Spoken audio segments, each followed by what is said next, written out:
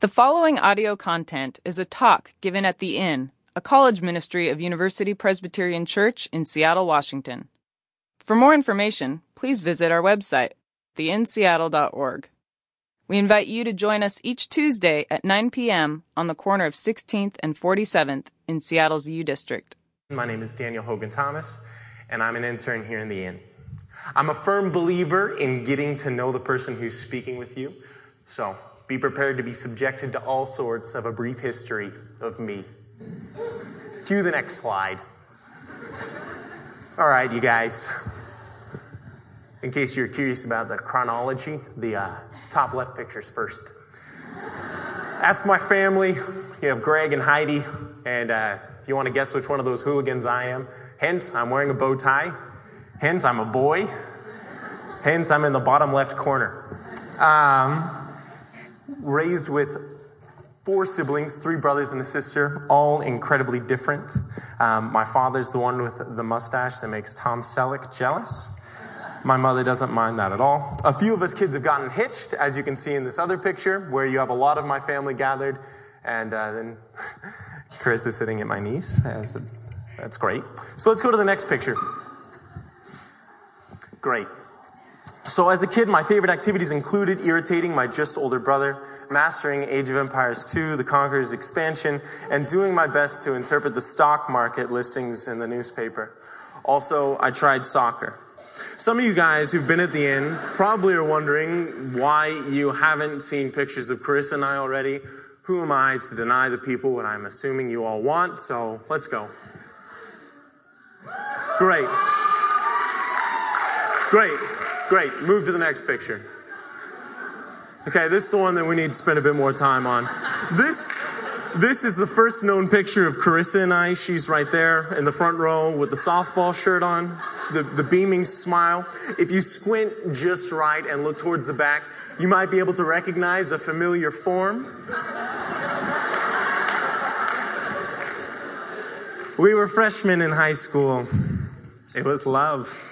Okay, I'll save you guys a really long story. We started dating. We made out in a thunderstorm. We got engaged? Come on! As my father remarked, man, they caught the perfect angles on both you guys.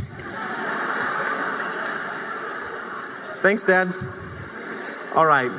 Though it's been over 3 months since it's occurred, no, I'm still readily accepting congratulations, high fives, hugs, and in all condolences should be directed towards the one sitting in the back who's blushing, probably actively trying to hide in this particular moment. She's a lovely woman, and I will continue to speak about her with every opportunity I have, whether or not it's been asked for. There is, however, one member of my family that I didn't introduce until just now.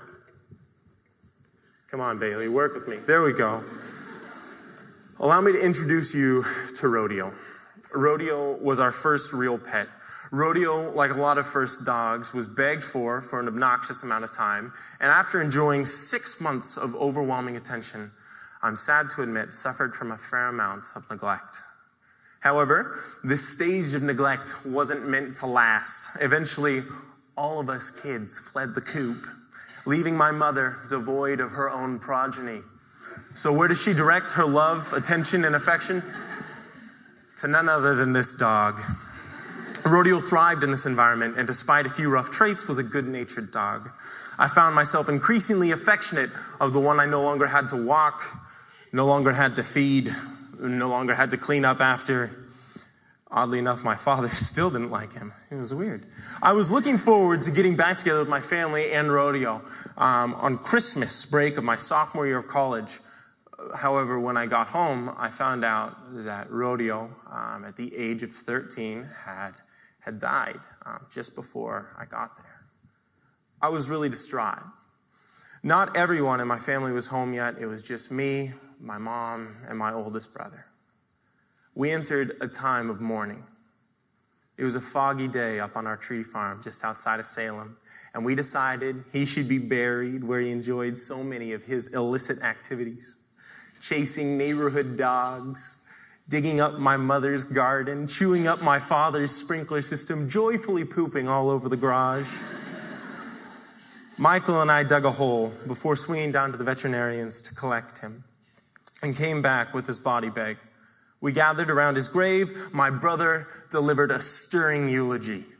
My mother actually led us in the singing of All Creatures of Our God and King, or All Creatures Great and Small, but regardless, we did that. And then I actually played taps on my trumpet. Like, we were taking this seriously. All of us were in tears by the time it came to unzip the bag.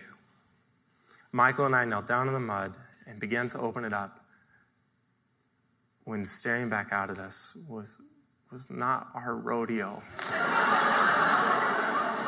It was a black lab with a protruding tumor coming out of his neck. The tags around him identified him as none other than Lucky. We didn't have rodeo at all. It's almost possible to laugh now in retrospect. Almost. It was the final trick of a clever dog that had frequently outwitted us through most of his life.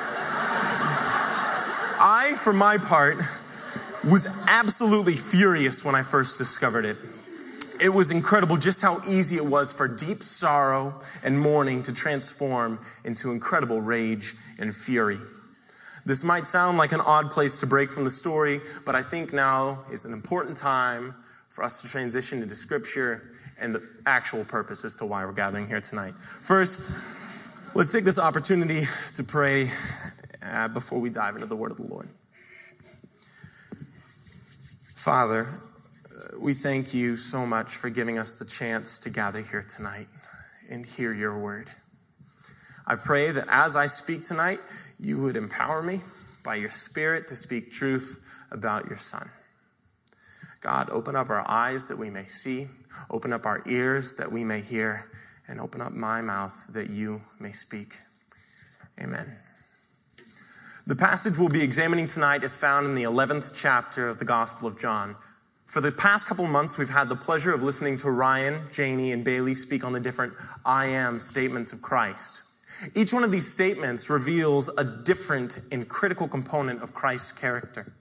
Tonight, we get to examine the passage of Scripture surrounding Christ's declaration, I am the resurrection and the life. We have a gigantic task in front of us, so let's hop right to it. If we can get John 11, thanks. Now, a man named Lazarus was sick. He was from Bethany, the village of Mary and her sister, Martha. So the sisters sent word to Jesus, Lord, the one that you love is sick. It's worth noting that Jesus has an exceptionally close relationship with this family. Mary and Martha show up all over the place through the Gospels. These are the closest things to siblings we see of his, aside from his actual siblings, which seem to reject him and cast him out of his hometown. In fact, the word love used here, when they're talking about the one that you love, is the brotherly form of love. When he hears that his bro is sick, Jesus' response, however, is a little odd. Jesus said, the sickness will not end in death. No, it's for God's glory, so that God's Son may be glorified through it. Now, Jesus loved Martha and her sister and Lazarus. So when he heard that Lazarus was sick, he stayed where he was for 2 more days and then said to his disciples, let's head on back to Judea. If you're confused right about now, you're in good company. Who, when they hear that someone that they love is sick and that they have the ability to heal them, decides to stay exactly where they are for 2 more days? My pops is a doc. If he heard that I was seriously ill or was thinking about getting seriously ill or had forgotten to take my medication, there's a good chance he would come just as quickly as was possible, would drop everything and would come see me. But Jesus waits a few days before almost arbitrarily declaring about his intentions to venture in the direction of this family he loves. You're about to find out his disciples weren't all that thrilled or sold on the idea either. They say, but Rabbi, a short while ago, the Jews there tried to stone you, and you want to go back? They're like, hey, Jesus, remember they actually tried to kill you last time? Why now? Okay. I love this part. Oh, yeah. He went on to tell them, sorry. After that, he said, our friend Lazarus has fallen asleep, but I'm going to go wake him up. Like, great. I love this part. It actually goes right over the disciples' heads. It's nice scripture. It has characters that we can imagine in real life, or at least can identify with. I can imagine them rolling their eyes as they respond, hey, Lord, if he sleeps, he's going to get better. The author feels the need to clarify here. When Jesus was speaking of his death, Jesus had been speaking of his death, rather, but his disciples thought he meant natural sleep. Jesus breaks the bad news to them real gently. Our friend Lazarus is dead. And for your sake, I'm glad I wasn't there so that you may believe. But let's go anyways. And they're like, great, Lazarus is dead. Jews want to kill you. We'll be dead. This is good. So this might actually be my favorite part. I can imagine Jesus like saying this and like turns and starts walking off, and the disciples are just kind of standing there, and Thomas turns to the other guys and is like, let us also go that we may die with him. We don't have anything else going on, so heck, if he's going to go get himself killed, let's do it in company. Jesus never really got around to the whole Jews want to kill you thing, let alone answering it. Okay, so while this whole bit has been interesting and at times a little entertaining context, it's just that. It's context to the real meat of the passage. So, on his arrival, Jesus found that Lazarus had already been in the tomb for 4 days. Now, Bethany was less than 2 miles away from Jerusalem, and many Jews had come to Martha and Mary to comfort them in the loss of their brother. When Martha heard that Jesus was coming, she went out to meet him, but her sister Mary stayed at home. Lord, Martha said to Jesus, if you had been here, my brother would not have died. But I know that even now, God will give you whatever you ask. Ouch. This might sound like a statement of faith with the whole, I know that even now, God will give you whatever you ask. But if you actually listen, she's blaming Jesus. If you showed up when we asked you to, my brother would still be alive. And then even more than that, she says, and I know you have the ability to make this right. So do it. Jesus' response, your brother will rise again. Martha interprets this as a theological statement like, Jesus, I get it. He'll rise at the end of the world when everybody else rises to come and meet you. But Jesus responds again with a statement that blows a number of Near Eastern minds. I am the resurrection and the life. Those who believe in me, even though they die, will live. And everyone who lives and believes in me will never die. Do you believe this? She said to him, yes, Lord. I believe that you are the Messiah, the Son of God, the one who's coming into the world.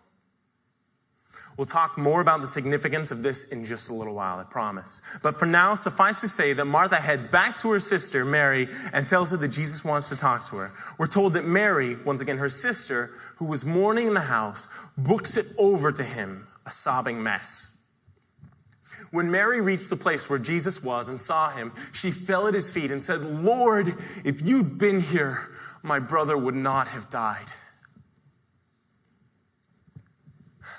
When Jesus saw her weeping, and the Jews who had come along with her also weeping, he was deeply moved in spirit and was troubled. He said, where have you laid him? And they said to him, Lord, come and see. And then something exceptionally odd happens. Jesus begins to weep. Jesus, the guy who had just told Martha that Lazarus would rise from the dead, the guy who had told his disciples that this illness thing does not lead to death, but to God's glory. He's been calling the shots the whole time, but now he's got steamy hot tears rolling down his cheeks. Why? Great question. I'm convinced this happens for two different reasons. The first reason is empathy. Notice that when Mary comes up and confronts Jesus, she uses the exact same verbiage as her sister. I get the general impression they might have talked about this a little bit before Jesus showed up. No joke. She says, Jesus, if you'd showed up on time, my brother would still be alive. But Jesus' response is completely different.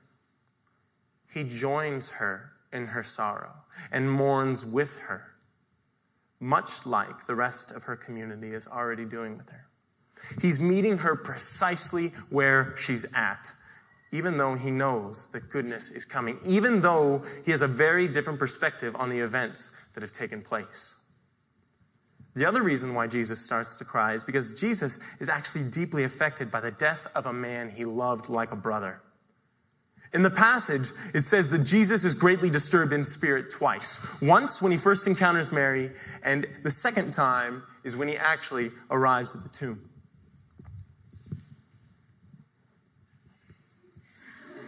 I knew it would work eventually. Jesus, once more deeply moved, came to the tomb. It was a cave with a stone lying against it. Jesus recognizes that death, mourning, and sadness are just that. Really freaking sad. I love the humanity of Jesus. It seems like in this moment, it would have been pretty easy for Jesus to start shaking the other people around him and saying, you guys, he's going to be all right. I'm here. Things will get better, okay? I know someone who knows someone. Mostly I just know someone. We're going to make this thing right. Instead, Jesus seems to actually take time to mourn. Death is freaking sad. This is my point. Dramatic pause. This is my point. Sometimes in the Christian community, I feel that we can be too hurried to rush ourselves or others towards the silver lining, which we often call the big picture. We skip right from Good Friday to Easter Sunday and forget that there was a long freaking Saturday in between, when everything looked pretty bleak, when everything looked pretty hopeless and pretty dead. Death, divorce, and suffering, these things are sad. The fact that all things will be rectified in the end shouldn't numb us to the fact that these things are not as they're supposed to be. When we see injustice, we should be made upset. When we see abuse, we should be angry. When we see unnecessary pollution, we should be sad. I feel strongly that Christ is giving us not only permission, but a mandate to experience these things for what they are. A mess and not as they're supposed to be. Now hear me correctly. What I'm not calling for us to do is wallow and perseverate. In my story with my dearly departed doggy, Rodeo, much like Mary and Martha, my sadness had quickly become anger when I had someone dependent on, someone to blame. My reaction might seem strong considering this is a dog, but many of you who have dogs realize that there's a connection with them where you might actually be really, really, really disturbed when they pass. That was the case with me. I was tempted to kneel there in the mud and continue to utilize a wide variety of colorful phrases my mother would prefer not to hear me use. But eventually, my brother took me by the arm, and we went down and reported the problem to the vet, who eventually sorted it out with many apologies. He gave us Rodeo, and we gave Rodeo a proper farewell. If I'd been allowed to simply stay put in my sadness and anger, corrective action could have never been taken.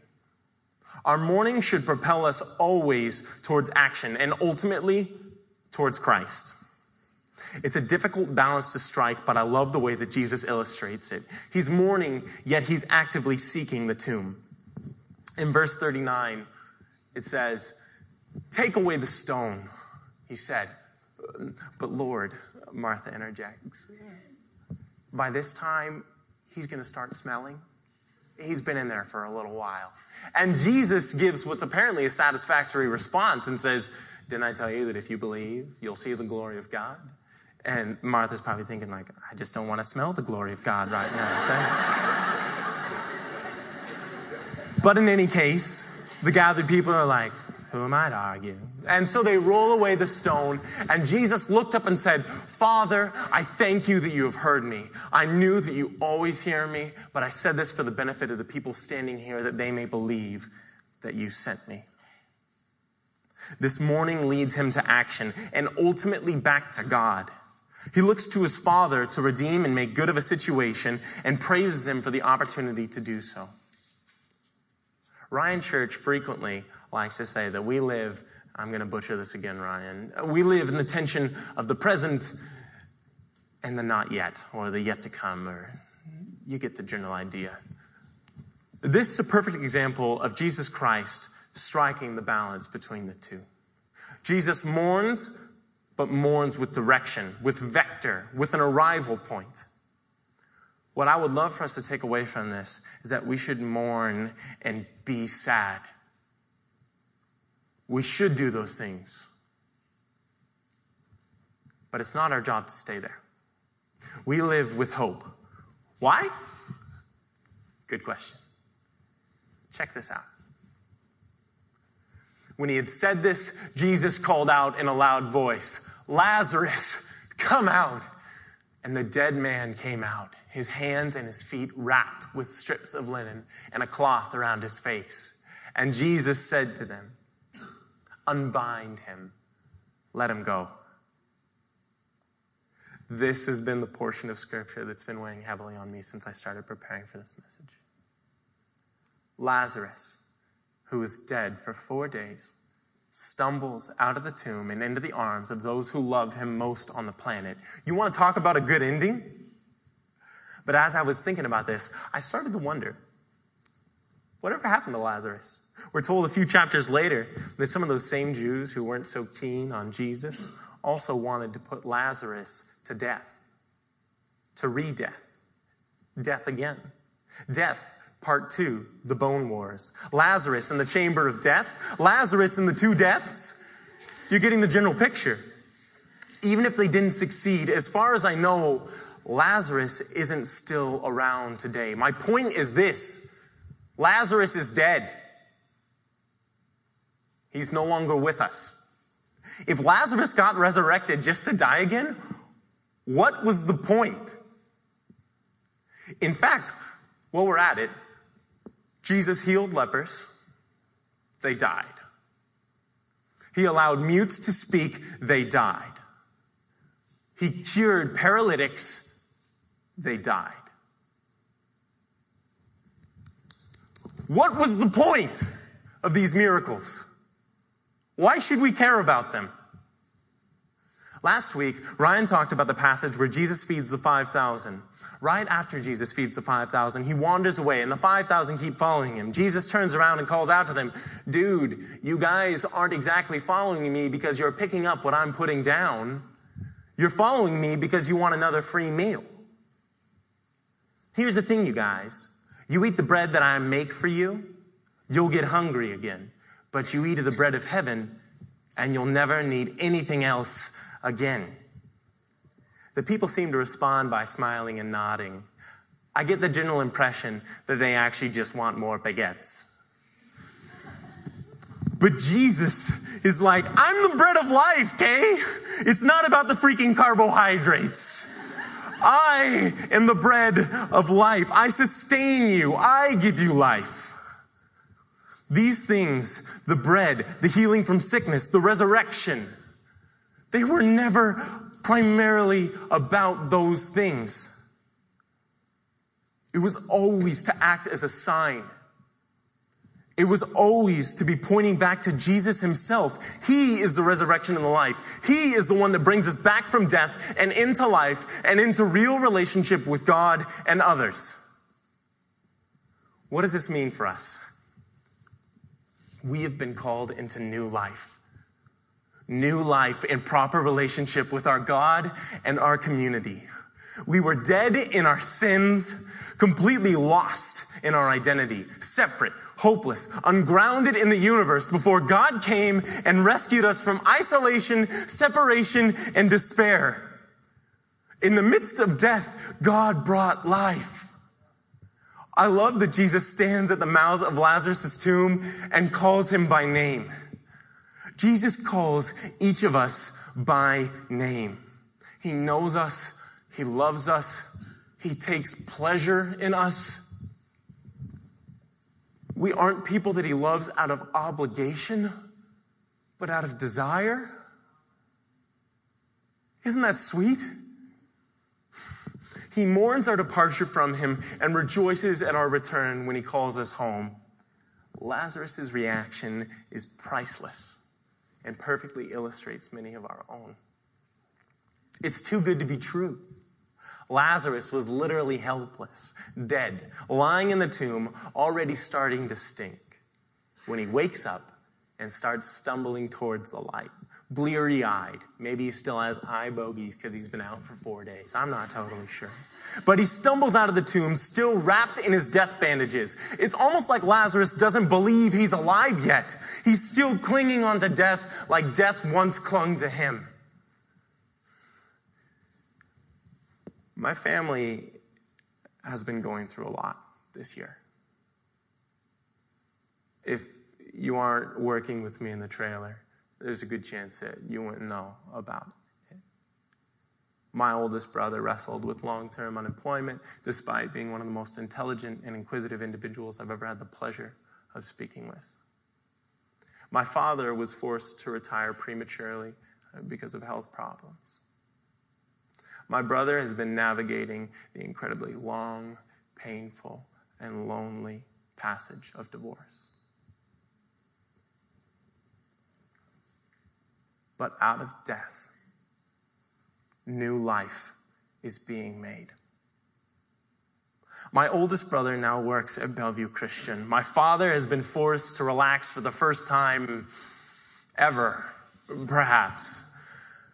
But where do you draw goodness from divorce? What do you do with those questions? What I'm saying is this. We can and should mourn the sadness we encounter. If I didn't look at those things in my family's life and say, that is not how it's meant to be, then I would be so incredibly dishonest.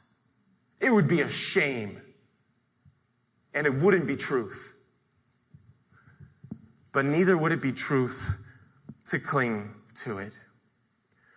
We can and we should call God out into it. The goodness of God is this, not that he protects us from evil, but that he reserves the right to draw life from death. Redemption and resurrection have the final word. We are no longer dead, but alive. We have been called to new life in Christ, not because of anything we've done, but because we serve a God who has conquered death and the grave for us and invited us into the victory. He's rescued us from our darkness, isolation, calling us back into the light to know him and to know others in right relationship.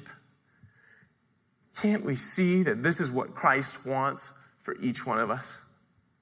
In the same way he loves Lazarus, our Jesus loves us and hungers for us. Just as Jesus wept over Lazarus and his death, even in the midst of the hope and understanding that resurrection and life was coming, our Jesus even now weeps, even though he knows what's coming at the end of our story, the making right of all things.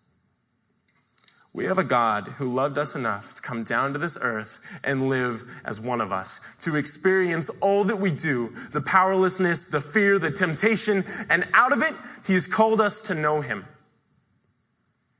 Paul put it best in some of his later letters. It is no longer I who live, but Christ who lives in me. Behold, all things are passing away. For the old is gone and the new is come. We have been raised to new life in Christ. A rich, full life with joy and redemption and mourning and sorrow. A life with a God who knows us by name. A life that is not our own. Let's pray.